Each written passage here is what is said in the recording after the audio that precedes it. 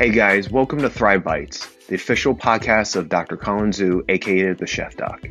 On every episode, I talk with health and wellness experts from all over the world, such as doctors, chefs, dietitians, coaches, and many more. And I sit down with them and have casual conversations about plant-based lifestyle, how to elevate our emotional resilience, and what it really means to thrive. And I bring all of this to you. So let's get to this week's episode.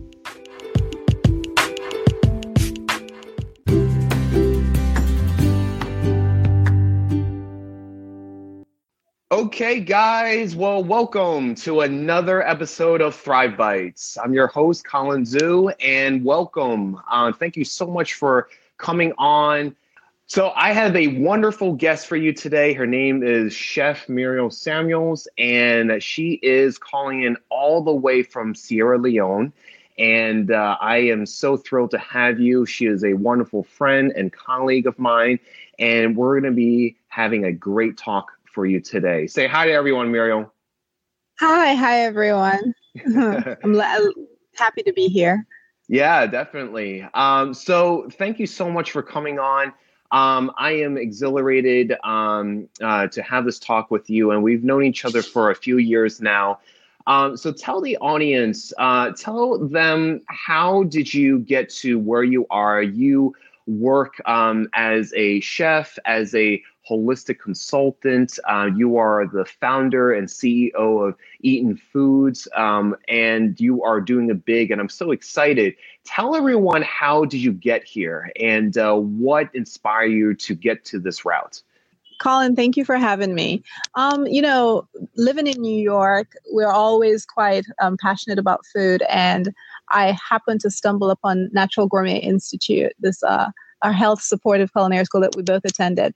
And it was a change in my life. It was almost as if everything that I'd been searching for food, and understanding healthy eating and what it means, and connecting to ingredients and how they made you feel, it was realized in that place. And the inevitable conclusion for me was immediately after culinary school, I had to come back to my country, to one of my countries, to kind of understand my own relationships with food, and to be able to see our ingredients through the veil of those new ideas and new practices that I'd learned in school. So, I've always been very passionate about healthy eating. Mm-hmm. Always been the odd one asking for this. You can take this out of this. If I go to a restaurant, always having certain things eliminated and certain things added on, and basically always customizing my meals. And I remember a friend of mine said once that, I wouldn't be this way the older I got, and I kept being this way. So I've always had a very dynamic relationship with food, and Natural Gourmet was basically like a religion, like a church for me, because it basically gave me everything that I needed, the tools to start the journey, because that's what it does. It's like I started the journey of just exploring food, and then when you go deeper, you see how it just connects us all. So how different cultures, the cuisines of different cultures and what that means to them. And so it's just been a fascinating journey thus far. Right. Yeah, that's wonderful. I mean, we both benefit. I mean, you had a longer stay there at the school. You did some background work before you finish your program, and I think I graduated around 2012, and my experience was nothing short of phenomenal. I learned it was life-changing. It altered the course of my life. Yeah, definitely, and a lot of the instructors that came from so many different backgrounds. Our school was, grounded not in the French technique like most schools are. It's more from different types of traditional Asian influences. So I'm very curious because, you're in Sierra Leone right now. And what is the perception of food, in terms of healthy eating or not healthy eating, and how did that compare and contrasted to your education in Natural Gourmet? Well, it's a great question. And, before I started this journey, I'll just say even I had so much misinformation, inaccurate data on what healthy eating meant. And so And that's the same thing that I find in the US. There's just a lot of misinformation on what's good and what's bad. And certain companies keep pushing these ideas of they'll herald an ingredient as this is the next best thing. And then they'll say, oh, this is the worst thing now. It causes this disease. So, that there are a lot of corporations at the helm of that, kind of pushing these agendas. But around the world, the places that I've traveled, people just have a lot of misinformation about food. And so coming back home, I thought it was going to be kind of effortless. I thought it was going to be rather easy because we have amazing quality ingredients here. We have some of the sweetest pineapples and the mangoes. I mean, it's extraordinary, the quality of food. The diversity is not as much, but as you know, we practice eating seasonally and locally. So for whatever is in season is what we tend to, attach to because, the height of its flavor and nutrition and all that. And it's all obvious, like much more affordable because it's in abundance. But coming back, so I had specific expectations that I really had to relinquish. And I guess that was one of the first major lessons is that as much as I'd been coming home for many years, for holiday, I thought I understood the culture, and I thought I understood food within the culture and nutrition within the culture. And I realized that I knew nothing. And so coming in with a bit of that arrogance and then having to learn all of that to start learning again, because yes, I had, new information and new tools, healthy eating. But if you're not able to connect with people, they can trust you to be able to communicate, right. Then it doesn't penetrate. And so for me, it had to be this whole lesson of dismantling these attitudes that I came in with and learning from scratch, understanding, and how people viewed food and the reasons and the cultural ramifications of certain foods and why certain things are necessary, and be able to really appreciate the value of those things before then talking. You basically, the whole thing of to be able to connect to someone, you have to listen to them. Not come and tell them what and this and that, and that's exciting. Right. You have to listen and pay attention to like what's important for them in the environment. And so coming back, I was really able to connect with my culture in a whole different way that I think I'd never done really because I was young when I left. So right. How did you eat growing up, and then how did you kind of pretty much change the cuisine from yourself and what you would love to kind of convey? It's almost like art in a way, right? You kind of look at the world. It's almost like you look at your world growing up, and then you just had this major experience that influenced not only the cooking but your perception of the culture and how you want that as beautiful as that culture can be, you want to be able to highlight and enhance that. But knowing what you said that, okay, I have so much information on health and nutrition, and you're also a coach as well. And, as someone that's a specialist in the health supportive culinary arts, how did that influences, made you kind of get to where you are? I think that's what inspired you to start Eden Foods, right? Yes. Well, it's I think like most cultures, food is really a focal point and a central point in most of our celebrations and our gatherings, the social gatherings. So it's a big deal. It's a big deal anywhere. And we have amazing quality food, amazing quality ingredients, and just people naturally know how to cook. You know what I mean? It's like they know how to season, how to cook out flavors. I was always a very picky eater as a child. I'm a bit introverted, so I wouldn't speak out loud about a lot of things, but when it came to food, I was very discerning and very decisive. You know what I mean? I would eat this and I wouldn't eat this, and you can tell me whatever, but I'm just not going to eat it. And I've always been that particular about food when I, reflect on my past. And so through the veil as a child, what I remembered was, just the foods that we had were delicious. But I really, when you're in the culture, you don't really think much of it because it's what you've grown up with. I knew I liked certain things. I loved fish. I remember that.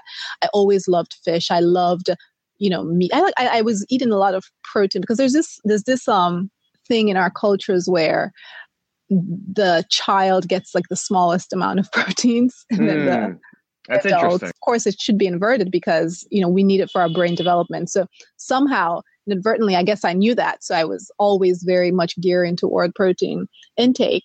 We have amazing, chickens and all just kinds of high quality food because they get to roam free and it's not what it is in different parts of the world. And so it was just I remember just the food being delicious. I remember actually specifically on the plane traveling to the US, and my dad was just like, I refused to eat the food because in my point of view, it just tasted so bland. I didn't taste delicious at all. And I remember going in and my mom, my mom is like an amazing cook. She's an extraordinary chef, and she doesn't necessarily give herself the amount of credit that she deserves, but I mean, she's really great cook. And so, going to the US and my mom cooking and then allowing us freedom in the pot. Because, as a kid, they dish out what you're supposed to have, but when I was in the US, when I went to see her, I could just take whatever I wanted. And so I a lot of that. And I noticed, of course, I started gaining weight. And I remember an aunt just looked at me and one day and said, this was like maybe a couple of months after I'd been to the US, I was, chowing down a lot of ice cream. Just everything. I have a sweet tooth. And while my dad used to indulge that in Sierra Leone, going there, it's just all over. And so I was just, taking a lot in. And my aunt just looked at me and said, you look great. Look at you. She said my stomach was as big as my bum. I was terrified at the time. I remember like distinctly, and I didn't really have the American idea of, slim is where it's at. And that's what's important, because I come from a culture where we celebrate different body shapes and different body sizes. We revel. In fact, being thin is not necessarily the attractive one, because that means you're not curvy and shapely. Right. And so I remember being distinctly certain that something was wrong with that statement. And so I went on a path of overeating certain things and undereating certain things. So I would overeat perhaps like oranges, and like maybe like these, I remember these disgusting little rice cakes that I would have. I think it was Quake. I guess I shouldn't name brands and stuff. These little rice cakes, I would just have the entire packet and I wouldn't eat other things. And so I had no information, but I remember I would dab my pizza. And so when I would separate certain things, I was always doing kind of strange things with my food that other people thought were strange anyway, and they would always comment. But So Natural Gourmet was when I say was kind of a beacon, it was a place that was always meant to be and eventually end up, because it just recalibrated me and gave me tools and just give me foundational information to then start seeking my own answers. So the veil of just like as a child, it was more at a certain point, it was like what I was supposed to receive as a child. I got that. And then, but I would want other things. And so I would find ways to get them. Right. And then growing up, like in the US, my mom and my dad, I would, I just had access and freedom. And of course, I just overate on certain things there. And I would eat, I was just like, I had a huge sweet tooth. So I would overindulge in that and feel sick. And then like try to, eat just what I thought was healthy. So I would eat a bunch of, like I said, the oranges or whatever, or one kind of fruit or one kind of vegetable. I didn't have an understanding. I just was doing and trying things, and some things worked. I didn't have the direct, cause and effect understanding of what that meant. And then as I grew older, I wasn't cooking a lot, but when I moved to New York, I started cooking a lot for myself and my friends, and just started discovering a real love for it, but still no information. Right. I also worked jobs, and I remember one day we did not have, it wasn't a food catering job. It was for drinks. And I just absolutely hated it. And so that was something clicked for me. So I was searching for that. I didn't really know how to put it into words. And then my life has kind of taken that journey where a lot of times I don't know, but I know that I'm looking for something. I don't know what the thing is. I don't have enough information to know what I'm looking for. But when I find it, I know. And that was the first day at Natural Gourmet when I became like a stagiaire. That process, we go through 2,000 hours of just like working with amazing different chefs from all around the world. And the first day, I think it was like very long day. It was long on our back. I had poor shoes. I didn't have the proper shoes to do what I was doing. My back hurt. I was so exhausted, and I knew that I was home. It was right for me. So instantly I knew. So the moment I learned that information, it was like, oh my God, you almost like have this new power. Like, what do you do with it? So I was just like almost this neophyte with this, and untrained and undisciplined with just all these ideas like spewing from me, like, what do I do with it? And then proselytizing and not really in a space to really even like maybe listen to what people were saying about it. Just like I had this new gospel and, just like a newfound convert. Yeah, no, that's awesome. That's definitely a journey that's very unique because you're splitting up, your time between, two continents essentially. Hey guys, we're going to be taking a short break, but don't go anywhere. We'll be right back.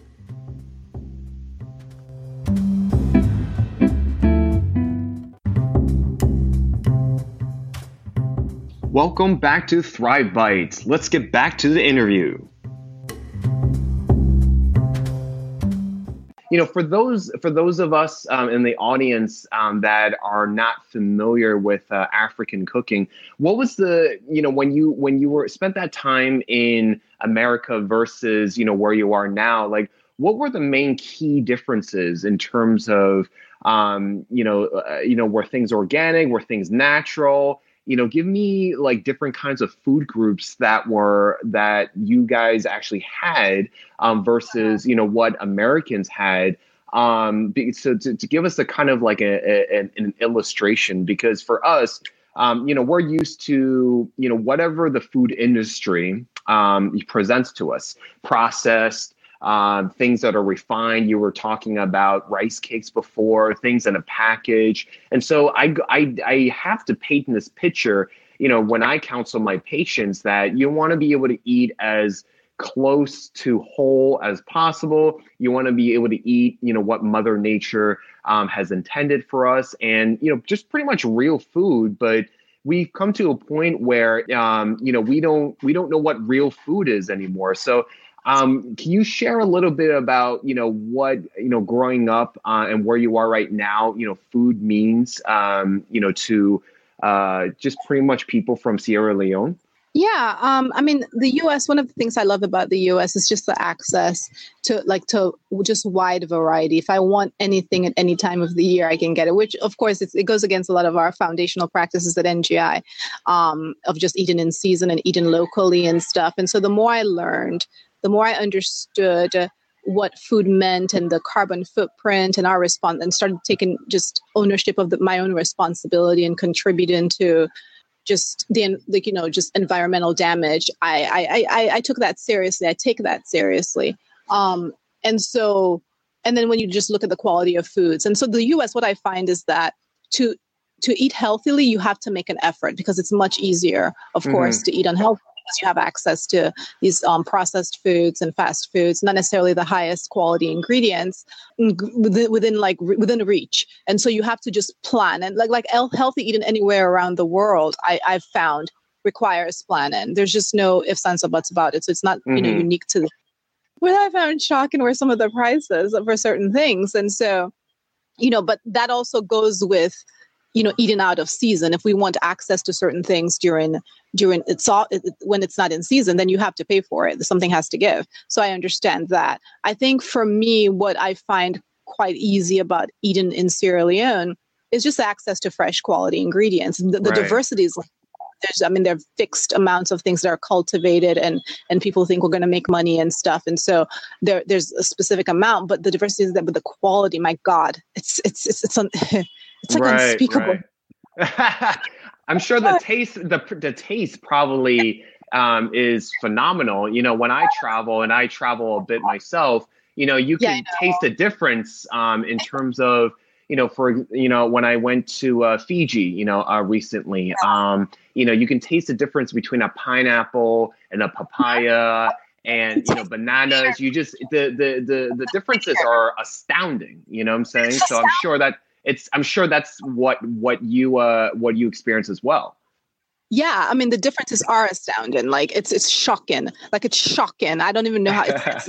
I always when I was talking to like friends and like Scott or this or that, I'm just like, I would love for you to taste the quality of these fruits and vegetables. You have no idea.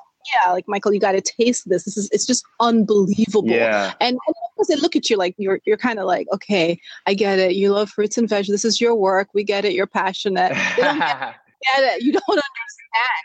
Like there are quotes about pineapples where I'll look it up and say it later, but it's something about just the relish of just the levels of flavor. You taste things you'd never tasted before. Like I didn't understand pineapples had that level of like layer and depth, right? Depth of flavor and is extraordinary. It's like, oh my God, like I can't believe like this is, I eat it and then I like sit there and after I'm done, I'm just like, I'm looking like I just did something bad because it was so good. I overdo it a bit because even with fruits, you have to be mindful because it's so sweet. You shouldn't be eating all of it, but I do because I remember times where when I would have a banana that's, just massive size banana, that's basically almost like a diluted version of the ones that we have here. So there are differences and there are things, in season in the US too that I can't get here. Like the sweet potatoes, the orange sweet potatoes. I'm a huge sweet potato fan. Just like there's so many, just also high quality things, but you do have to make those connections to those farms. So I'm always big about just making the connection to the farms or the farmers themselves or the vendors who really care, or co-ops and stuff. Yes. You have the differences, but if you're focused and this is what you want, the moment you go to any place, like whenever I travel, that's the first thing I start looking up. I literally research that because I always take what I consider a bridge food, which is the food to get me through like a day or two or something, so I can still make high quality decisions. But then I make I find where there was an avocado because avocado is my favorite fruit. Mm-hmm. And I'm just like, I need to find my avocado. I need to find this. What fruit does each country have that I can't find, or vegetable that they have that I can't find anywhere else? And so that's always an adventure for me. But I find the difference is it's just in people's desire, because even here, people keep saying, oh, vegetables are so expensive. And we sometimes eat it like garnish. And so I have this group that I started where now we're eating vegetables. We're eating like sometimes 50% of the plate of vegetables. We're having color. Mm-hmm. We're having a variety. We're having rainbow. We're having so it's very exciting to be able to open up that space for people to understand that veggies can not only be garnishes, they can also be, the main players of the plate. Exactly. And just the importance of the fiber. And, with us in Sierra Leone, the healthcare system, like the US leaves a lot to be desired, but it's really quite terrible here. And so just people taking those preventative measures makes such a difference. And just the awareness, like right now we're on this challenge. We're having before our 1 year anniversary, we're having the water challenge, sugar challenge, macro challenge, and then seasonings challenge, because I'm anti MSG and all of that. So we're 4 challenges simultaneously where people can join up to 2. And the difference in people's lives of just the consistent accountability of drink water every day. I mean, you need to, like, metabolic processes don't work unless you drink. These are foundational things, habits that people kind of, disregard at times, but it's everywhere. That's what I found. That's what I actually ended up learning is that, some of the ideas of healthy eating are the same in both places. People have the same struggles. People have the same, sometimes good information, but just don't know how to practice it and sustain those practices. Right. And being able to, that's why I had to add the coaching aspect to be able to inspire and motivate and really help people stay connected to the real consequences. The way you're really abusing yourself you're a doctor, so but you're abusing yourself over a period of years if you're not taking care of yourself in this way. And these are just basic, simple things. And your body tells so much better and so more alive and energized. And you're not supposed to be tired all the time. So what is the inspiration when you created, your now company, Eden Foods? And I heard you say that you're celebrating, a year. Congratulations. What was the inspiration for you to create this? Because, you work as a coach, you work as a chef, you work as, a lot of consulting and things like that. So my curiosity lies, what is the perception of people's health? What is perception of health in Sierra Leone? And what does your business and services, help cater to be able to assist them in terms of either enhancing health or be able to increase a certain type of nutritional profile for them? Like what was the drive between creating this business to cater to what you thought is a lack or misunderstanding of health in Sierra Leone? I think that, initially coming back, of course, I'm learning, I'm excited about the foods, the ingredients and all of that. And the 1 year is a 1 year for the group it's a pro bono group. So you're in a space where we, like, a lot of times our ideas about nutrition tend to be focused on malnutrition, and stunting and wasting, and we have this, double burden of, the obese, undernourished person. And so, because we were eating, the foods in imbalance in different proportions that do not sustain our health, that do not like supply us with all the nutrients necessary. And so one of the things coming back, and this is the thing, the cultures are very similar, but also very different. And so having a business, attempting to serve both places was challenging because, the approaches and the understanding of how to communicate with both audiences is very, very different. And so one of the things that I've done here is create like a pro bono group. It's like my social responsibility, where I have over like about 100 women, because I believe that in impacting these women and teaching them certain practices, they're going to impact their families, and we can, help That's contribute awesome. to this nation.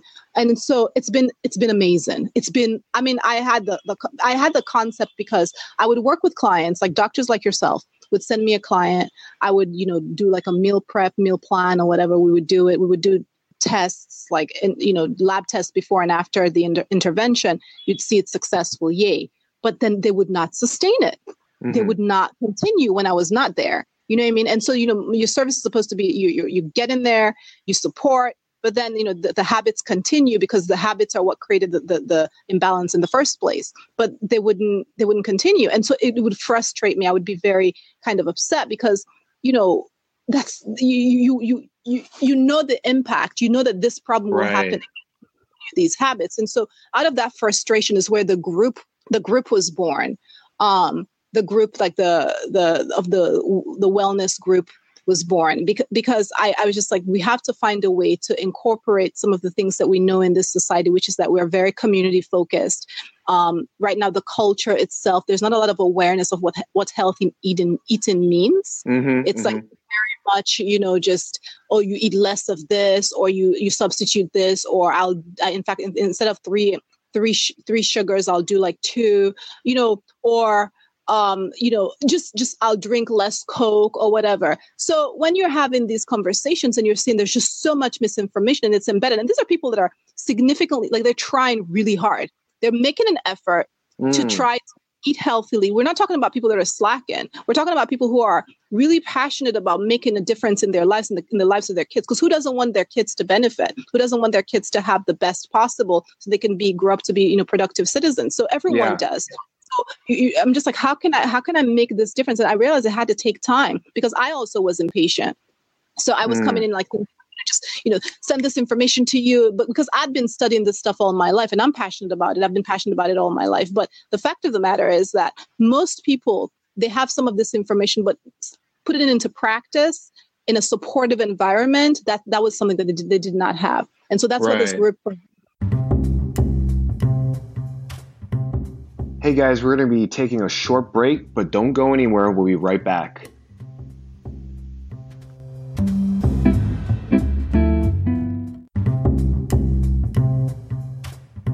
Welcome back to Thrive Bites. Let's get back to the interview. It's been extraordinary.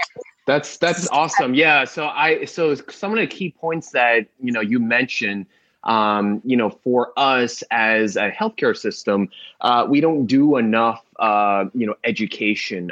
In my opinion, we don't do enough of community-based, widespread information. Most of at least primary care services as a physician is a lot of one-on-one counseling. We've made advances in terms of remote consultations. We call it telemedicine, things like that. But for us, we just didn't, we don't have enough impact, and that's why I do things like this, having a podcast, writing books, just creating these groups. And I think that, I think it's awesome the fact that you guys are very community focused. And for here, we have to make an effort to create a community because I feel like, we're very dispersed, very individuals, we stick to ourselves, and it's also interesting because you said that, malnutrition, is a big thing. Whereas here, we have an overnutrition, we have an overnutrition of, refined processed carbohydrates, salt and fat and sugar and all this stuff. So it's very, very interesting. Funny thing that's happening is that we also have that here. We have the combination now of both malnutrition, because people they're not properly nourished, and then they're also obese. It's the double burden. Yeah, that's what I think it's the side effect of globalization. You know what I'm saying? Absolutely. So we have, but you're absolutely right about people just wanting and needing education, but also needing time, because it takes for anyone to make change. So one of the things that I do, I read this book, I think Nudge, and I read books about choice architecture and change, and how you can really, really integrate ideas that people can really take in and then really implement over a period of time. Because it's not so easy to just tell someone to drink more water and then they do it. Everybody knows they're supposed to drink more water. They know it. And when they come to you telling you all the things that they're supposed to do, then how do you get to do that? How do you do that on a sustainable basis? And so that's how do you get trusted enough to be able to create an environment where it encourages and it's, hospitable to positive change. And so that's been the it's not about the big ideas and the just like all these things that I keep thinking. And that has its place in other things that I'm doing. But for this particular group and for most people, it really is about the basic, simple habits that need to, throughout the years, throughout life. Really, it's about those simple things. You eat less, you eat more plants, you eat less sugars, you eat less refined, processed foods. You eat more, like you were saying, whole foods. You drink more water. You get enough rest. You get enough sleep. You make sure you're pooping consistently and properly and every day. Because I always compare that to children.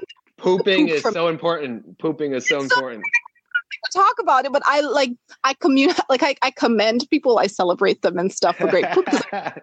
You guys need to look at kids. You see a little small child, and then they go to the bathroom and you see the volume they produce. You know why? Because their system's amazing. Yeah, exactly. We haven't even damaged, by that time, we haven't damaged our system, our GI, our gastrointestinal digestive system enough for it to almost dysregulate it in a way. So, but I love what you said. So my next question to you is, from a culinary perspective, what do you feel most people, before they come to you, what kind of misinformation did they receive? What are they lacking? What are they missing from their, genuine health and wellness that, from a culinary perspective, that you show them, or from a coaching perspective, in addition, that you show them the difference?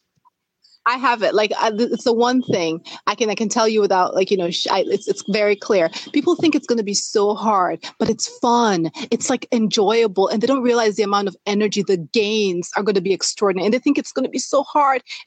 They basically steel themselves when they come to me. They're like, okay, it's almost like, a lot of times the clients that I would get, they would have known this information for a while. They would have postponed it because they knew it was going to just be bad, and they're not willing to go down this path. And it's basically they're giving their lives away now, having to eat healthy and blah blah blah. And when I come to them, I start trying to help them understand this is fun. It's going to be fun. There's no deprivation here. You don't have to compromise. You can have if you know what you're doing, and I do, because I'm a chef, and I'm good at what I do.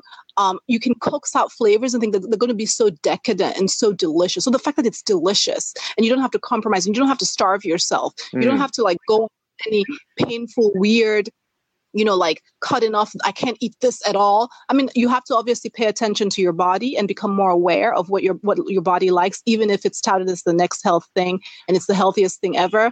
I love avocados. It's standardly understood that it's very healthy, but some people don't like it. They're allergic to it. So you don't force yourself to eat avocados, but you pay attention to your body. But beyond that, just exploring food and having fun with it. I think that's the big, that it's going to be fun.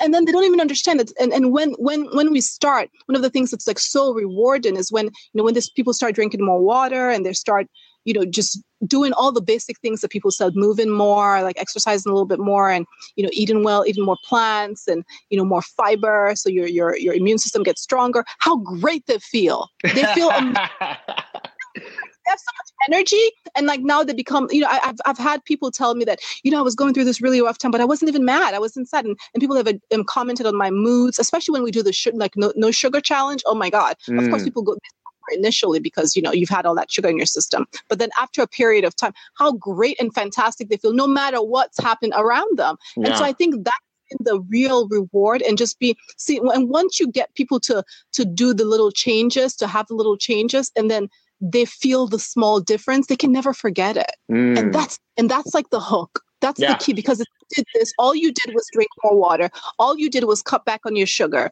Look at how you feel. Yeah. Like, feel how you feel. Look how much energy you have. People are annoyed with you now because you have so much energy and you're so peppy. Right. And I don't know if the audience members can hear it, but I can hear Mariel's energy from here. You know what I'm saying? And it is so vibrant. So this is what I love, because I love guests that are that they thrive themselves, right? So I definitely want to close. So I love the fact that you present challenges for your group and for your businesses, for ones that are not used to maybe cooking for themselves, or maybe not eating as much plants. More plants that they need to. Can you share like 3 tips or 3 challenges in a way that they can do right now to be able to get that wholesome energy that you're referring to, get them to feel less fatigue, or get them to really take back their health? Can you share like 3 challenges for the audience? Of course. I mean, I would say the first thing is eat more plants, but the way you are going to eat it, it's not you're just going to eat. You're not a goat. You're not a rabbit. So you won't just eat all of it raw. There's so many things you can do with it. You can play. There's just so many different things. So I would like one of the big things that I talk about with Eden is diversity. So diversity of the textures and the quality of the foods that you're eating, diversity of the cooking methods, diversity of the ingredients, diversity of color. So just have a wide variety so that you're not bored, because people get stuck doing one thing consistently and then feel like, oh, well, I'm just so bored. This is like all there is to do. But have you ever had olive oil roasted green beans with like garlic butter, that it's just like a fries, but it's so delicious? And, just different things, different ways that you can play with food and roast cabbage and roast this to just bring out more flavor in it. So that's the first thing. It's like eat more, eat more plants in diverse ways, diverse plants, diverse textures. And, the second thing is make herbs and spices your friend. Familiarize yourself, because that can transform a meal. I mean, we all know the basics, like, drink more water and do this and that. But just a lot of times people find healthy eating so boring, because it's like they do the same thing over and over and over again. And so it's up to us to kind of take that responsibility to expand our horizons. Yes. Play with things that we're not used to.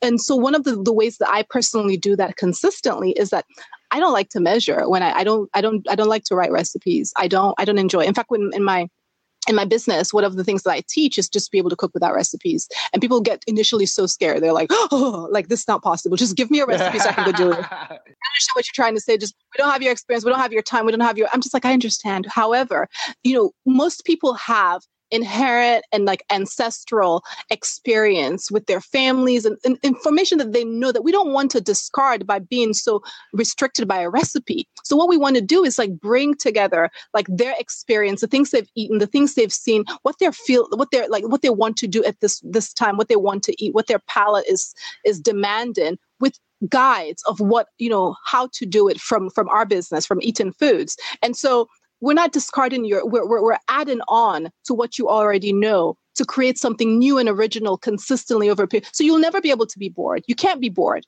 because time will be different. And you're not just like, you can use the recipes as a guide, but it cannot be this strict thing that you have to, abide by. Right. So that's second thing. The third thing I would just say, you have to have fun with it, because no one wants to go to a place and, whatever that means for you. For some people, it means like making a delicious meal and eating by yourself, all of it yourself. Mm-hmm. Okay. And some of it, it's like, sharing with other people. Some of it's cooking for other people. For some people, it's baking. So you have to find your fun point, pick that point, go from there. You know what I mean? Yeah. So whatever that means for you, like, and it doesn't matter what it is. There's no judgment to it. It's just what do you like? What do you enjoy? What gives you energy? And then pick that point, and then you start branching out from there, because then that leads you to like connect more with people. Because ultimately, when we think about eating, we talk about eating, eventually it will involve other people, and you want to share. Yes. And if you have delicious and tasty, you want somebody else to taste, and you want to like look at, I have this terrible habit where I would have something great and I would, go offer someone else, but it's not like an empty offer. It's not like an unconditional offer. It's like me staring at them, just like, oh, go ahead, taste it. Cause I want to see their face as they have the first time.